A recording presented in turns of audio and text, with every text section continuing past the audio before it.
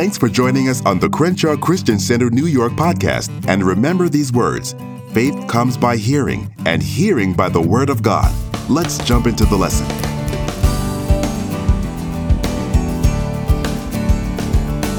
So here we are today, the first Sunday of the new year in the first month of the new year of 2018.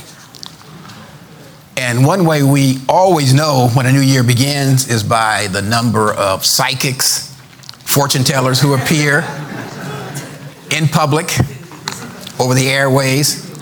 They stand ready with their predictions for the future, for you, for me, for the city, the nation, and the world. Now, why these psychics are so prominent at the beginning of each year, and you see them on television and you hear them and you read in the newspapers and magazines and so forth, is the fact that most of us really would like to know what the future holds for us in 2018. But the simple fact is we really cannot see the future. While we front forward, meaning we're constructed to look forward, our sight and vision is actually backwards. Now, what I mean by that is that we only know where we've been. We can't see where we're going. You only know where you're going when you get there, but you do know where you've been. So our sight and vision are behind us. It's as if we were constructed incorrectly. We are pointed forward in the forward direction, but our sight is behind us. And as I said, we can't see where we're going until we get there. In other words, you can say, well, I'm going to Washington, but you can't see Washington until you actually get there. The truth is, no matter what we think or plan, we only know where we are when we actually get there. Again, it looks as if we were constructed incorrectly. Now, in Greek mythology, they solved the problem by constructing the two brothers, and you know the names, Prometheus and Epimetheus. You may not have heard of Epimetheus, but everybody knows Prometheus, who's holding up the world. These are the giant brothers who stood back to back, providing sight in both directions, the past and the future. Epimetheus represented hindsight, or looking backward, and literally means after thinker. Prometheus represented foresight, or looking forward, and literally means forethinker. Now, the Romans came up with one even better than that, and I think Ian may have pictures. They came up with their mythological god Janus, Janus, who had two faces. Can you see the two faces there? One in front and one in the back, giving sight both ways at the same time. Now, Janus was a guardian of gates, of portals, and the patron of beginnings and endings, like the end of last year, the beginning of the new year. It is from Janus that we get the name January. Janus, Janus, and then January, which is a month that signals the end of one year and the beginning of another. Hence, we have the two faces of January. And I can tell you today, with the temperature below zero, these two faces are frozen. So they may not be able to see anything in either direction. Now, let's see what we can learn from the name Janus. And excuse this cough, I'm recovering from something. I'm recovered from something that tried to get me. I came in from Los Angeles a few days ago, 80-degree weather. And back here, it was like 12 below. And today, with the wind chill factor, it's about 5 below. This is cold. This is cold weather. So let's see what we can learn from the name Janus. Janus was a god of motion and movement who oversaw all transitions from past to future, from one condition to another, of one vision to another, of change from youth to adult. In a way, you could say that Janus symbolizes the truth of that little statement from the Bible that we have been using lately that says, it has come to pass. We know that conditions, situations, challenges, and age, and I can tell you about age, don't come to stay, they come to pass. For example, if AIDS didn't come to pass, we might all choose to remain or stay at 26, 32, or where I am, 39. But we can't. At the end of last year, we were all 1 year older, whether we wanted to be or not. The statement, "and it came to pass," symbolizes motion, and that we do not live in a static or standstill world. It's always moving. Now, echoing this point is something that comes, that's everything comes to pass. The Greek philosopher Heraclitus, who lived 500 years before Christ, said that everything is in a state of flux, and the only constant is change. In other words, the only thing that you can count on, the only thing that you know for sure is change. So looking at this month of January, we find it to be the most significant period of change because it stands at the end of 1 year and the beginning of a new year. January is known as a month of reflection. Why? Because that's a month that we recap or review the past year. And that's the good things and the bad things. And unfortunately, we tend to hang on more to the bad things, our memory of them at least. And also reflection in the sense of it's the period of resolutions, which express the hopes and dreams for the new year. And I'm sure that a lot of you have made your resolutions, which include, among other things, losing weight, to stop procrastinating. And I can go on and on and on. But as a God of transitions, Janus tells us that we have to let go of the past.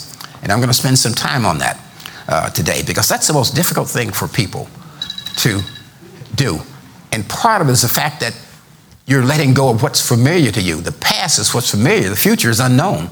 So you cling to what you know. And we're going to talk about that a little bit today, because I want us to get off to a good start this year. And one good way to get off to a good start is letting all the old negative baggage from 2017, let it go. Don't drag it into the new year and so forth. So too many of us spend more time dwelling on the past instead of focusing on where we are right now and projecting towards the future. And we especially dwell on those events that were unpleasant and challenging and upsetting.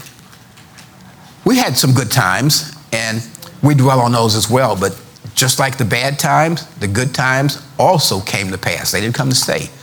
You can't say, well, I had a great time on my birthday last year. I got all kinds of gifts, all kinds of money, and all kinds of well wishes, and I wish this day could last forever. Can't. Gone in 24 hours. So we hold on to the experience of those upsetting challenges with the repetitive question of why. Now, I see this when people come in for counseling. The question that's on the mind of everybody when they're coming in to discuss a challenge or a problem or difficulty with a relative or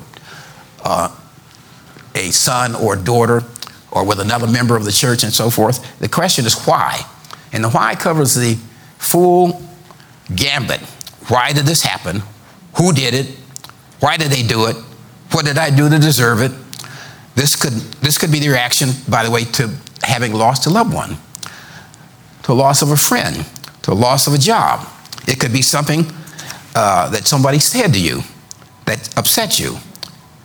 And it could have been a serious health challenge that befell you or some serious financial setback. It could have been a downsizing on the job where you actually not just was downsized, you were outsized, you were eliminated from the payroll. But the question is always why. Now, to better respond to the question, I divide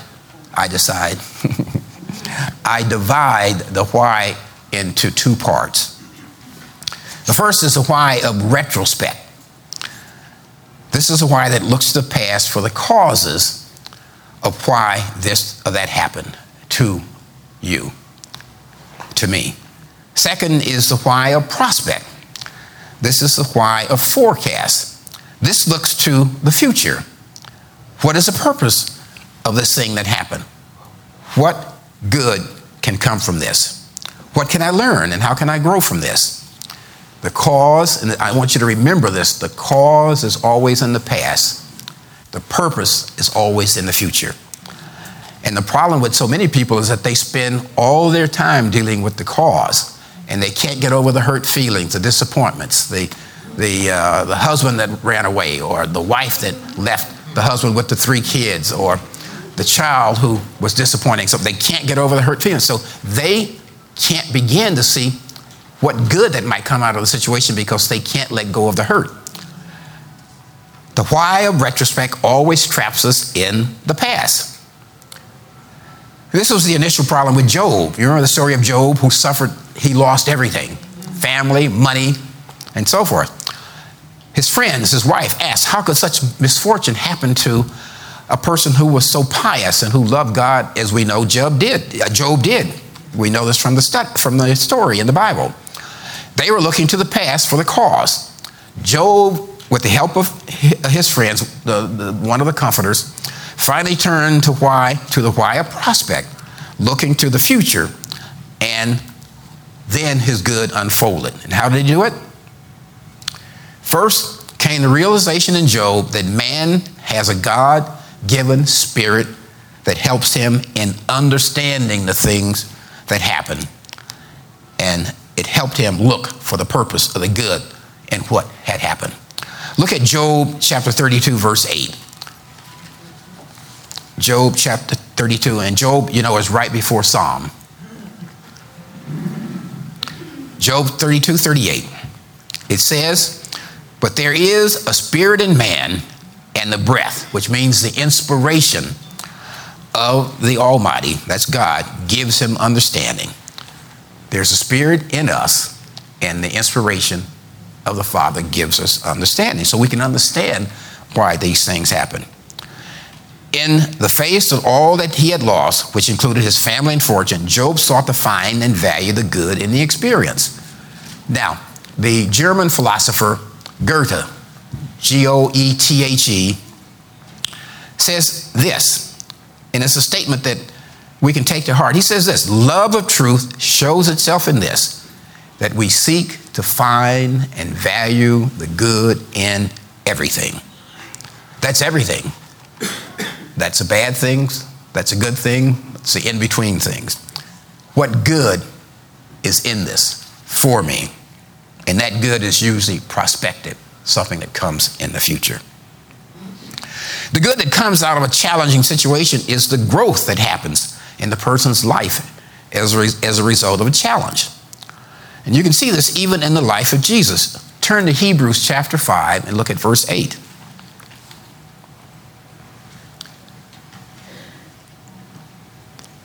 Hebrews 5:8 tells us this: though a son, referring to Jesus, yet he, Jesus, learned obedience by the things which he suffered. In other words, he learned from these things. Now I want to point out something. It didn't say that he had to suffer in order to learn obedience. It simply said, it says, and it's very clear, that from the suffering, the things he suffered, he learned obedience. In other words, he chose to learn from the suffering. And to use a phrase that I use a lot, he chose to grow through the experiences and not just go through them. And that's what we have to learn to do. We have to learn to grow through experiences. And this is why I say it's not how you go through things, it's how you grow through things. If you learn something, if you grow through them, then that bad experience is a profitable experience. It's what they say about failure. Henry Ford says that a failure is not a failure if you learn something. And he said that each time he failed, it took him closer to the invention that he was seeking to come up with. So if you learn something from the experience, it's not a failure. Not how you go through things, but how you grow through them.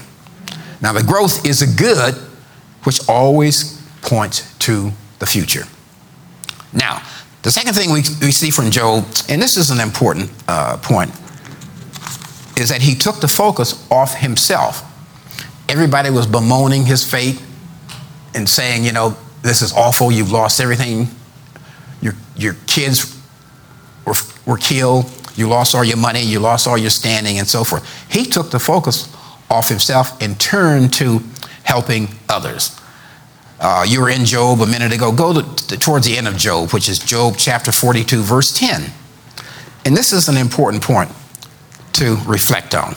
Job 42, verse 10 says this, "And the Lord restored Job's losses when he, Job, prayed for his friends."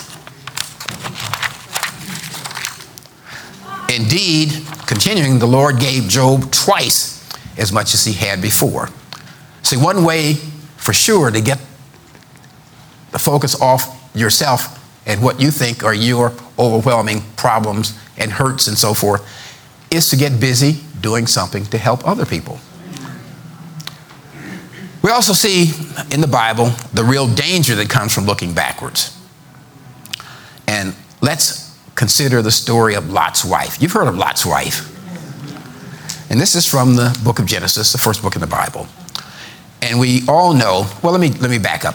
You know, all of the moving about that Lot and his wife did, and, you know, Abraham, they separated and so forth. Lot and his family settled in the city of Sodom and Gomorrah. And we all know the story of the wickedness and depravity that engulfed the city of Sodom and Gomorrah, where Lot had settled. And we know that God destroyed the city. On the eve of the destruction, Lot was given a warning by angels. These are angels who had come to visit him in the city. If you read the story, all of this is, by the way, in chapter 19 of Genesis. This whole story is in chapter 19 of Genesis. The angels had come to visit with him, and so the angels urged him to leave with his family before God brought about the city's destruction. So you see this in Genesis 19:17. Turn to Genesis chapter 19. Look at verse 17.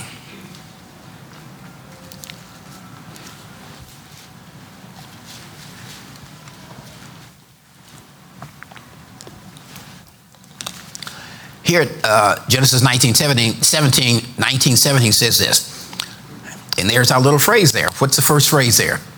So it came to pass when the angels, they mean the angels, had brought them being Lot and his family, outside of the city, it's outside of the city of Sodom and Gomorrah, that he said, escape for your life.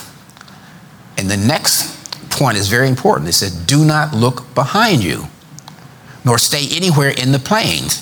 Escape to the mountains, lest you be destroyed.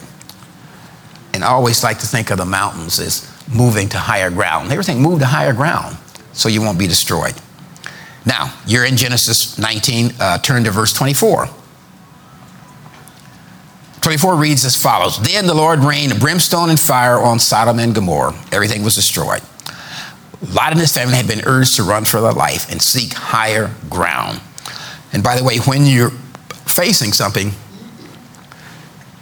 that's a challenge to you to seek higher ground. Now, the higher ground is in the Word of God, the things that God promises. He'll keep you in perfect peace if your mind is stayed on Him. Seek first the kingdom. There are a whole number of things that we have talked about this past year and years before. So it says, seek higher ground and not look back. However, we see this recorded in Genesis 19:27. You're right there. Look at verse 27. It says, but his wife, that's Lot's wife, looked back, and she became a pillar of salt. Now, let me say a little bit about this looking back, where Lot's wife becomes frozen in time as a pillar of salt. It's very revealing.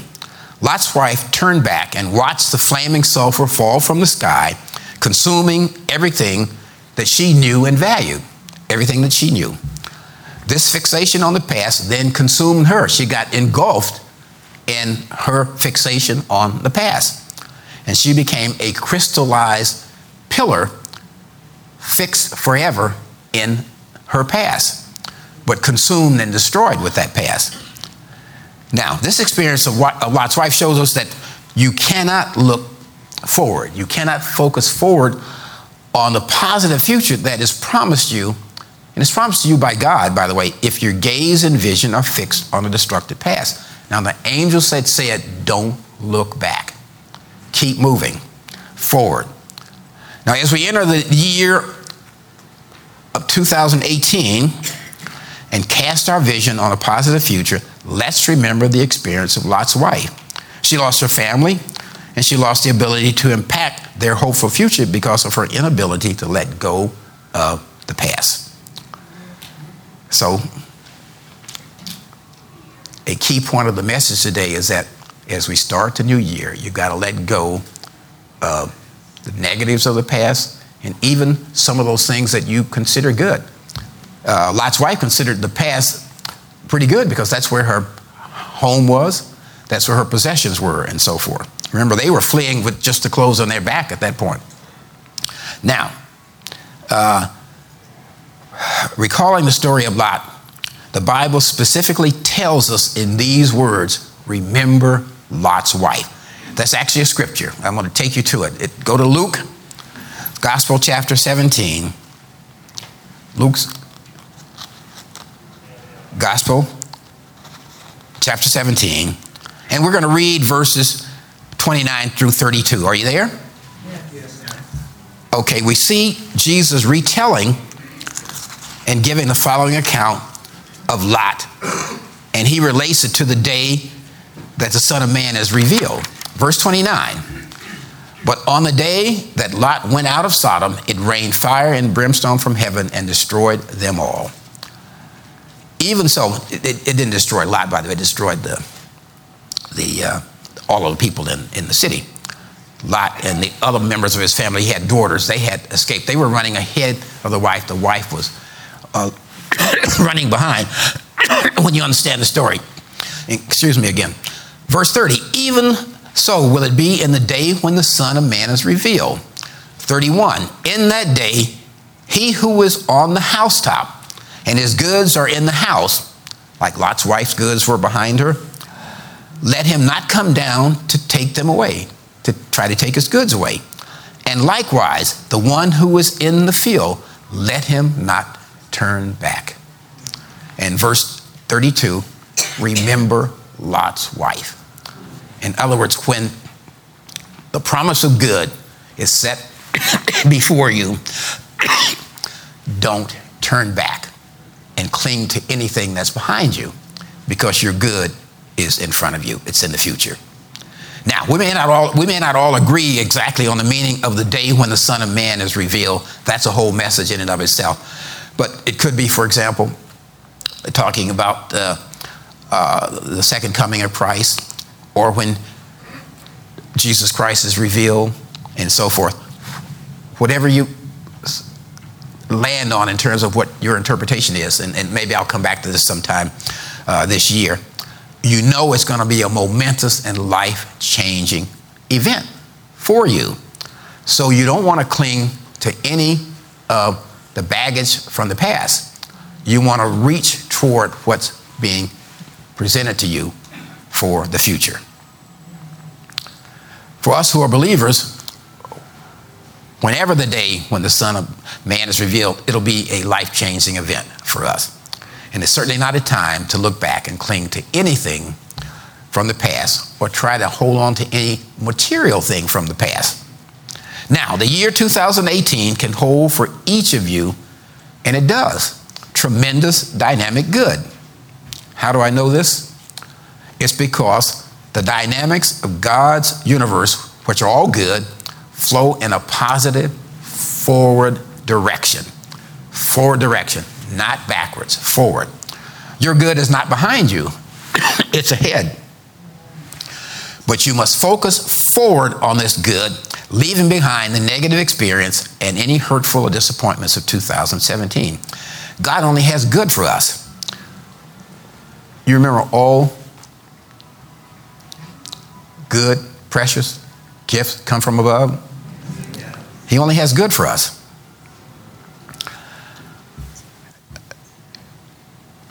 You must focus forward on this good, leaving behind, as I said, the negative experience and any hurtful disappointments of 2017. Remember what he tells us in Jeremiah 29, chapter 29. This is a good one to know. He's telling you what he thinks for you. Jeremiah 29, verse 11. Mark it down or go there, or they can flash it. I don't know if they can flash it on the screen. They may not. Oh, there it is right now. This is a good scripture to know. It says, for I know, this is God speaking, by the way. He says, for I, God, know the thoughts that I think toward you, says the Lord. Thoughts of peace, not of evil, to give you a future and a hope. Now, I like the New International Version rendition of Jeremiah 29:11, and it reads this way. It says, for I know the plans I have for you. This is the NIV. I don't know if you have the NIV back there, New International Version, but if you don't, I'm going to read it here. It says, for I know the plans I have for you, declares the Lord, plans to prosper you and not to harm you, plans to give you hope and a future. Now, let me remind you of this. We, you, I, we do not have the ability that the Roman god Janus had to look toward the past and the future at the same time. So you can't focus on the positive future that God has for you if your focus is fixed on the past. So focus forward. Focus forward on your positive future that 2018 definitely holds for you. Now, let me point to something else about challenges and tests that we all face. And I want to remind you, as we reflect on this, something I said just a little while ago, and that is this. The cause of the challenge or the test or the trial is in the past. That's a why of retrospect. But the purpose, the good that can come out of it, is in the future. Cause in the past, purpose or good in the future. That's why the prospect which looks to the future looks for the good in the situation. Now, let me give you an example from the Bible, which you all know, and it is the story of Joseph. This is also in Genesis. There's so much. You heard me say this last year. There's so much in the book of Genesis that you can learn so much from the first book in the Bible. Here's another story from Genesis, story of Joseph. And you all know this story. You've heard it because I've used it to illustrate at least a half dozen different things. Story of Joseph starts in, you don't have to go there, starts in chapter 37 in Genesis. You can mark this down so you can go back and read it for yourself. In chapter 37, at the age of 17, you remember Joseph's jealous brothers. Well, let me back up and tell you. Joseph was the favorite son of his father, Jacob. He had Joseph in his old age, so he was the son of his old age. That was his favorite. You remember he made the tunic or the coat of many colors and so forth, and you might have seen the play, Andrew Lloyd Webber's amazing, Joseph in the Amazing Technicolor coat. It's based on this. The brothers were jealous of the affection and attention that the father paid to Jacob. There were 10 other brothers. And so the older brothers decided they were going to get rid of him. First of all, they were going to kill him. And then they said, no, that's too much. Let's throw him into this pit. So they threw him in a pit where he probably ultimately would have been killed because an animal would have come, a wild animal would have come and got him. And they said, wait a minute, no, we can make money out of this situation. So they decided to sell him into slavery. So a traveling band was coming through and they sold Joseph to the merchants that were traveling by. And Joseph ended up in Egypt. 17-year-old boy ended up in Egypt. He ended up in the household of a man by the name of Potiphar. And Potiphar happened to be the captain of the guard in Pharaoh's army. So he was pretty high up in rank. Joseph ended up in this household as a slave servant. But if you read the story, it'll always say, and God was with Joseph. So God was with Joseph. So Joseph rose to high rank and favor in Potiphar's eyes. And Potiphar made him, or put him in charge of his entire household. He had charge of everything. You know, who did what, who did that, how monies were spent, and so forth. So he was in charge. But there's always a negative lurking around. There was Mrs. Potiphar, the cougar of her day. She fixed an eye on this young, handsome young man, Joseph, and decided that she wanted him to sleep with her. So she would constantly tell him, come sleep with me, come sleep with me. So one day, she was in the house, Joseph was in the house, and she grabbed him in his garment and said, sleep with me. And Joseph fled in terror out of the house, but the garment unwrapped around him, and she had the garment in her hands. So she used this evidence to tell her husband and others that he tried to attack her and so forth. So you know the story. Potiphar had him put in jail. He was thrown in jail. But I want you to look at this one scripture. I'm not telling a story from scripture. I'm just giving it to you off the top of my head. But in Genesis 39, you need to see this. Genesis 39. And look at verse 9.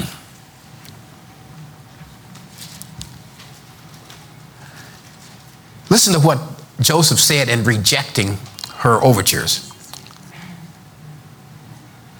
He said, how can I do this great wickedness, and sin against God? Now notice he didn't say sin against my master or Potiphar. He said sin against God. He had the highest of standards in terms of his relationship with God. Now the wife falsely accuses him, and Joseph ends up in jail. Now while in jail, let me move this story up because I won't get through the rest of everything. While he was in jail, he came into the company of the butler and the baker from Potiphar's house, who had also been thrown into jail for something that they had done. The butler and the baker. Now, the butler and the baker told Joseph of this dream that they had, and they didn't know what it meant. So Joseph interpreted the dream for them, and in the dream, Joseph was able to point out to them that this dream means that you two are going to be restored back into the Pharaoh's service. You're going to go back into his household and get your old jobs back. And so later this actually happened. And Joseph had said to the two, now remember, when you get back into your position, remember me, put in a good word for me to Pharaoh so he can help me get out of this horrible place and so forth. But they didn't do this. As soon as they got restored, they forgot about Joseph. Later, Pharaoh had a dream, and you know this part of the story. He had a dream, and he called all of his the people who had the ability to interpret dreams in his realm to come and try to interpret the dream. No one could. So the butler remembered that Joseph could interpret dreams, and he told Pharaoh about this. So Pharaoh sent for Joseph. Joseph interpreted the dream, and the dream foretold of a great famine that was going to hit the whole world in Egypt, and told what had to be done in preparation for the famine. So there were years before the famine actually hit. So Joseph was put in charge by Pharaoh of preparing for the famine. And you know, he grew grain like mad, stored up tons of grain for years, and then the famine hit. And the whole world was destitute. So people came from all around to seek food from Joseph in Egypt, because Joseph was in charge of dispensing that. What had happened is that Pharaoh had made him what is tantamount to the prime minister of Egypt. But keep in mind, this is this young Jewish lad who ends up being the prime minister of Egypt. So, now, people from all over the world came to seek help and to buy grain in Egypt, and Joseph was in charge of this. And so Joseph's 10 brothers traveled to Egypt to do the same thing because they were starving in their country. Now, to cut the story short, when the brothers came before Joseph, and there were several things that happened before this, they were in fear of what Joseph might do to them. But listen to what is recorded near the end of Genesis. Turn to chapter 50. You were at 39. Turn to chapter 50 in Genesis, and you're going to look at verses 18 through 20. At 18 it says, then his brothers, Joseph's brothers, also went and fell down before him, before his face, Joseph's face, and they said, behold, we are your servants. And they thought he was going to have them killed. 19, Joseph said to them, do not be afraid. And he asked this question, for am I in the place of God? In other words, he was saying, am I now in the place of God where I judge you and condemn you and even kill you? He asked the question. 20, this is what's key here. 20, but as for you, brothers, you meant evil against me, but God meant it for good, in order to bring about, as it is this day, to save many people alive. And they saved countless people alive all across the country because they were the only ones that had grain and food. So in verse 20, Joseph says, you meant evil against me. The evil of the brothers is what caused them to sell Joseph into slavery. That was the cause in the past of him coming and being brought to Egypt. If Joseph had spent all of his days after they had done this, dwelling on the fact that, I don't understand why my brothers did this. I didn't deserve this. And he could have done what a lot of people would have said. He could have, at 17, he would have said, my life is over. In fact, I might as well take my life. There's no future for me. He was a dutiful son of God. And he stuck with God. And the scriptures say, and God was with Joseph. So he was able to get past the cause and get to the purpose. The purpose, as he says, but God meant it for good in order to bring about as it is this day, this is verse 20, to save many people alive. And I would add, it includes his family. Cause in the past, purpose in the future. Now, had Joseph not been able to get past the cause, he may not have ever gotten to the purpose and so forth. Remember, the cause is in the past, the purpose is in the future. And the issue with so many of us is that, like Lot's wife, we can't get past the cause. We're clinging to the past. We're clinging to the hurt feelings. We're clinging to, the fact that, they fired me. You're clinging to the fact that the kids ran away, got into drugs, got into trouble. The husband ran away and so forth. The wife abandoned you. You can't let go of that. If you can't let go of this, then you cannot get to the good that can come out of the situation and so forth. And that's what I want you to leave you with on this first Sunday of January. Letting go of bitterness against the boss that fired you. And yes, let go of the animosity toward the person in church who spoke to you rudely or otherwise hurt your feeling. And it does happen in some churches. Never happens here. None of these things matter. Nothing matters. Nothing matters. Nothing. What they said, what they implied, it's not important compared to the glory of the things God has prepared for you from the foundation of the world. None of these things matter. When you hold on to the hurts and disappointments from the past, you help block the flow of good that is headed your way. The good from God is always flowing, but the bitterness and lack of faith in the certainty of this good can take us out of the flow and have it pass right by us. See, the good is always flowing, but you can take yourself out of the flow and it passes you right by and it goes on to whoever is next. Now, I know of no one in the Bible who states this struggle between past and future better than Apostle Paul. And you know this scripture. Turn to Philippians, and this is what you need to see. Philippians 3:13. Philippians 3:13. Here Paul writes in verse 13, brethren, I do not count myself to have apprehended. And all that means, it means that I know everything, that I've arrived, that I have gained all of the spiritual insight that's possible and so forth. But he says, but this one thing I do, forgetting those things which are behind and reaching forward to those things which are ahead. 14, I press toward the goal for the prize of the upward call of God in Christ Jesus, forgetting those things which are behind, and so forth. Now, in this first week of January, let's make a New Year's resolution to let go of those things which are behind and press forward toward the riches of God in Christ Jesus, which he has already prepared for us. Now, what else can we learn from the mythological god Janus, who is the two faces of January? As I said earlier, Janus was the god of motion and movement, who oversaw all transitions, such as the transition from last year, 2017, to this year, 2018. Transition signals motion, movement. You are moving from one point to another, from one stage to another.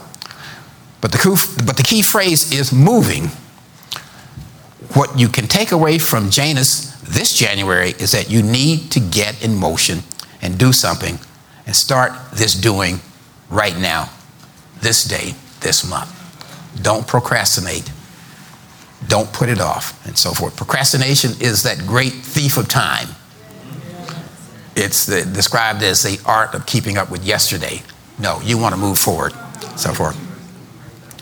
Now, we can get a sense of our need to get in motion from Janus, from whom we get the name January. This is true even though Janus is a Roman mythological god. But did you know that our living God, the Father of our Lord and Savior Jesus Christ, is the real God in motion? Amen. Now, you've heard me say this before, and I like to say this when it's appropriate. Our God is motion sensitive. God is motion sensitive. Now, when your lamp or the light in your room is motion sensitive, what does that mean? It means that when you move, the light comes on. Anything that's motion sensitive reacts to movement. That's what God is motion sensitive. He reacts to our movement. You move, he moves. And so if God is not moving towards you, guess what? It's because you're not moving towards him. Now, look at James chapter 4, verse 8. James is at the end in Revelations, it's James, Peter, and John at the very end, right before Revelation. Look at what James says in 4:8, James 4:8, chapter 4, verse 8. Are you there? Or it may be up there on the board, or there it is. It says, draw near to God, and he will draw near to you. In other words, move near to God, and he will move near to you. Now, how do you draw near to God? How do you move near to God? You draw near to God by drawing near to his word. And you have that word right in your hand in the book or in your device. You have it right there. And you can draw near to this word anytime, not just when you come to Bible study on Thursday or noonday on Tuesday or on Sunday. You draw near. In other words, you study to learn the word, understand the word, and apply his word. Amen. In faith. This is drawing near to God. Now, in addition to being motion sensitive, I want to use terminology from the current techie age. I've also pointed out that the things and the promises of God are voice activated. Same thing. You can walk into the room and tell, sorry, turn on the light, order me some pizza from Ray's Pizza, and so forth. Voice activated. Voice activated. The things and promises of God are voice activated. You have to speak them. They're activated just like your Amazon Echo device, which responds to your voice when it says, order me this book from Amazon, or whatever you want. Now, you see this voice activation in terms of what we say clearly illustrated in a scripture that you all know. And turn to the scripture right now. That's Mark 11:23.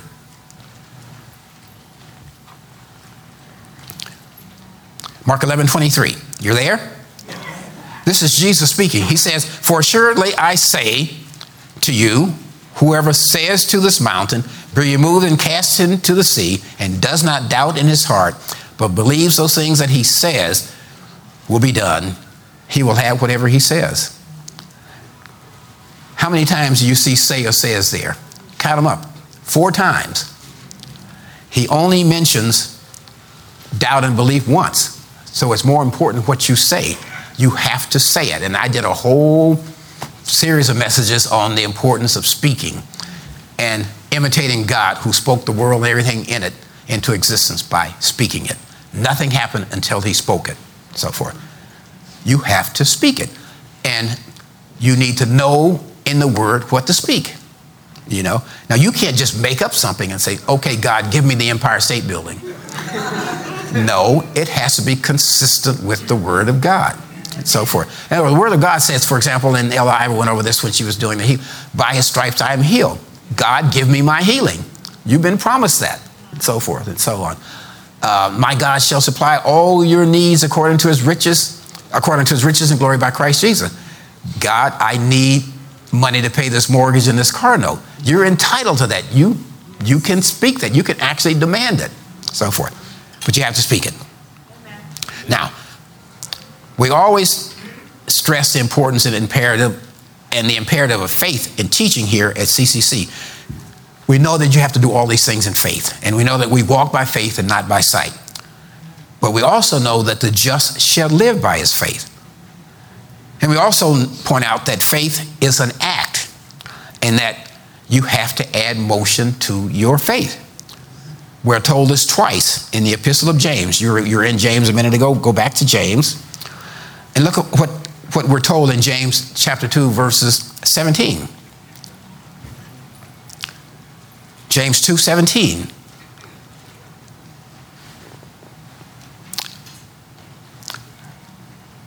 Thus also, faith by itself, if it does not have works, in other words, motion, you are doing something, is dead. And just go to verse 26 right there in James chapter 2. Verse 26 is just repeating this. For as a body without the spirit is dead, so faith without works is dead. So it's important to know that faith is an act. It involves acting on what you believe. You have to act on. In other words, if the word declares that by his stripes you're healed, then you have to do something to act and show that you believe that. In other words, if the other day I couldn't lift this arm up, but I said, by his stripes I'm healed. So what you do is I lifted it up a little bit, and then a little bit, and then a little bit, and then I can go all the way up here. You have to do something. You have to do something, and so forth. Now, as an example of the things of God that we have faith in, turn to 2 Peter. 2 Peter, actually that's right after James. You're in James. Just turn over to Peter, 2 Peter. Chapter 1, and we're going to look at verses 3 and 4. This is one that we used throughout last year. It says, as his, that's God's divine power, reading at verse 3, has given to us all things that pertain to life and godliness. All things, that's everything. What's left out of all?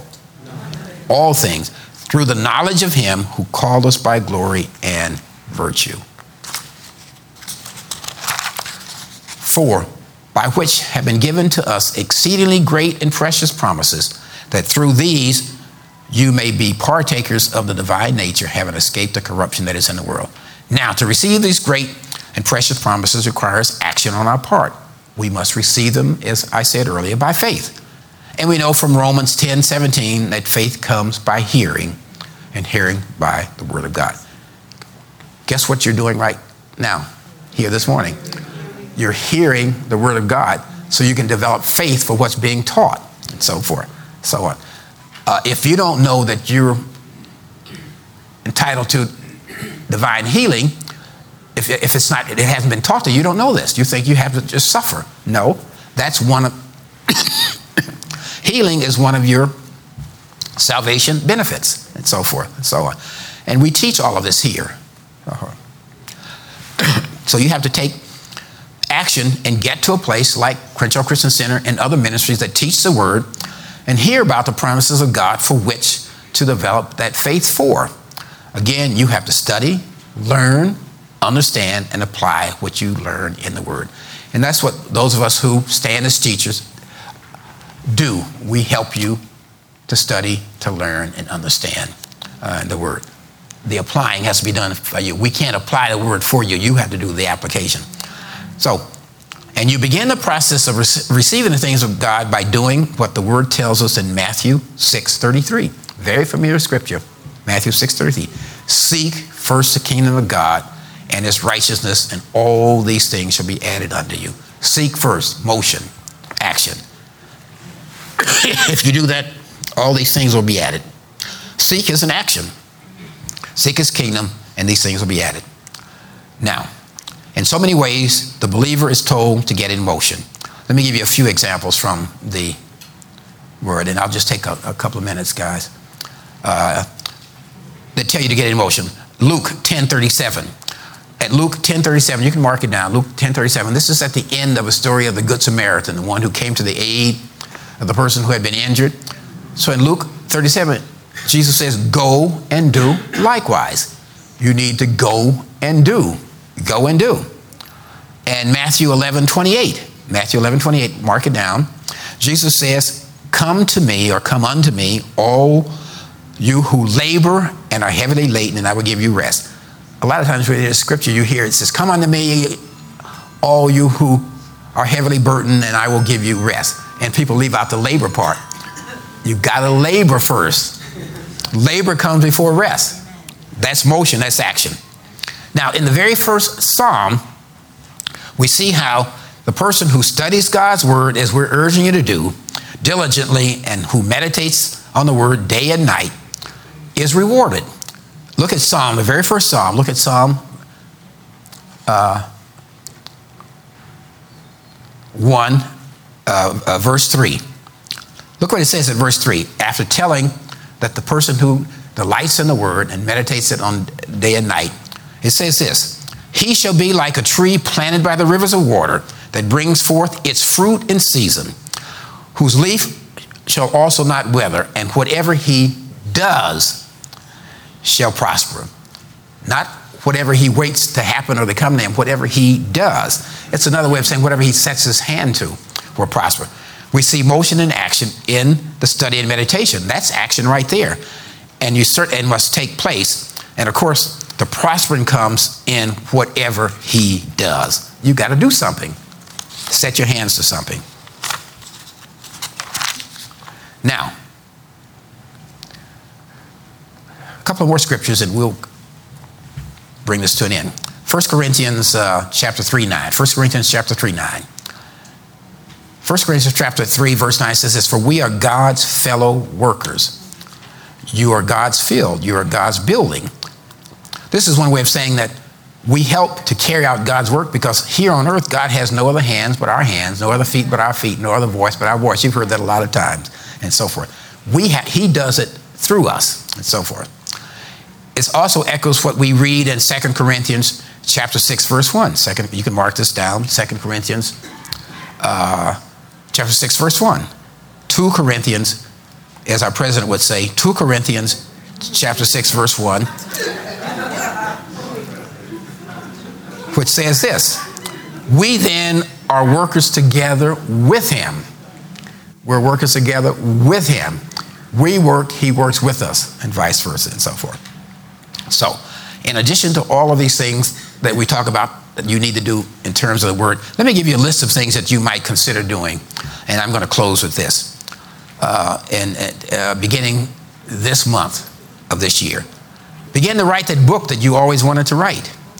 Go back to school and enroll in a class where you learn a new subject. Finish school. A lot of people drop out second year, third year. Go back and finish college if you have a desire to do this. Take that correspondence course in Bible studies, or enroll in Bible school if you have the time and resource, where you really want to learn the word. Start learning a new language like Spanish that is useful in this city and where you work today. Go on that trip or cruise you always wanted to take. Give away that piece of jewelry to one of your daughters who loves it so much. Paint a picture. Volunteer to tutor some young people. Volunteer in a neighborhood food kitchen for the poor. Men, become a big brother to a youngster. 11, apply for that new position at work that has opened up. Don't hold back and say, you know what, I don't think I can get that. No, apply for it. Seek, and you shall find. Ask, and it shall be given to you. And resolve this. This is one of my favorites. That you're not too old or too young to do what you want to do. Call that relative you haven't spoken to in years. And don't act like that we don't have relatives that we haven't spoken to in years. Resolve. I've talked to some of the nicest people, and when I really get to know them, and well, I'm estranged from my brother. I'm estranged from my father. How can you be estranged from your father and mother? I asked it, but I know there are a lot of things that happen and so forth and so on.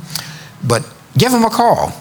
Resolve that you're going to study the word. This is important. And find out for yourself what are God's great and precious promises that he has set aside for you from the foundation of the world. And 15, resolve that you're going to set aside a quiet time each day. It could be 15 minutes, a half hour, where you're going to study, reflect, and meditate on the word of God. This will help you tremendously. So as we launch out this new year, let's remember that we're not like the God Janus with two faces. We cannot look at the past and toward the future at the same time. If we try to do both, the stronger pull will always be to the past, because the past is what we really know. But I like to remind people, that's why they call it the past. It's in the past. Let it go. It has come to pass. That was the problem with Lot's wife. She couldn't let go of the past, and so on. So if you start the year with too much focus on the past, you may become frozen and paralyzed in time, just like Lot's wife. Remember, the cause of the challenge or problem or difficulty was in the past. The purpose, the good that can come out of it, is in the future.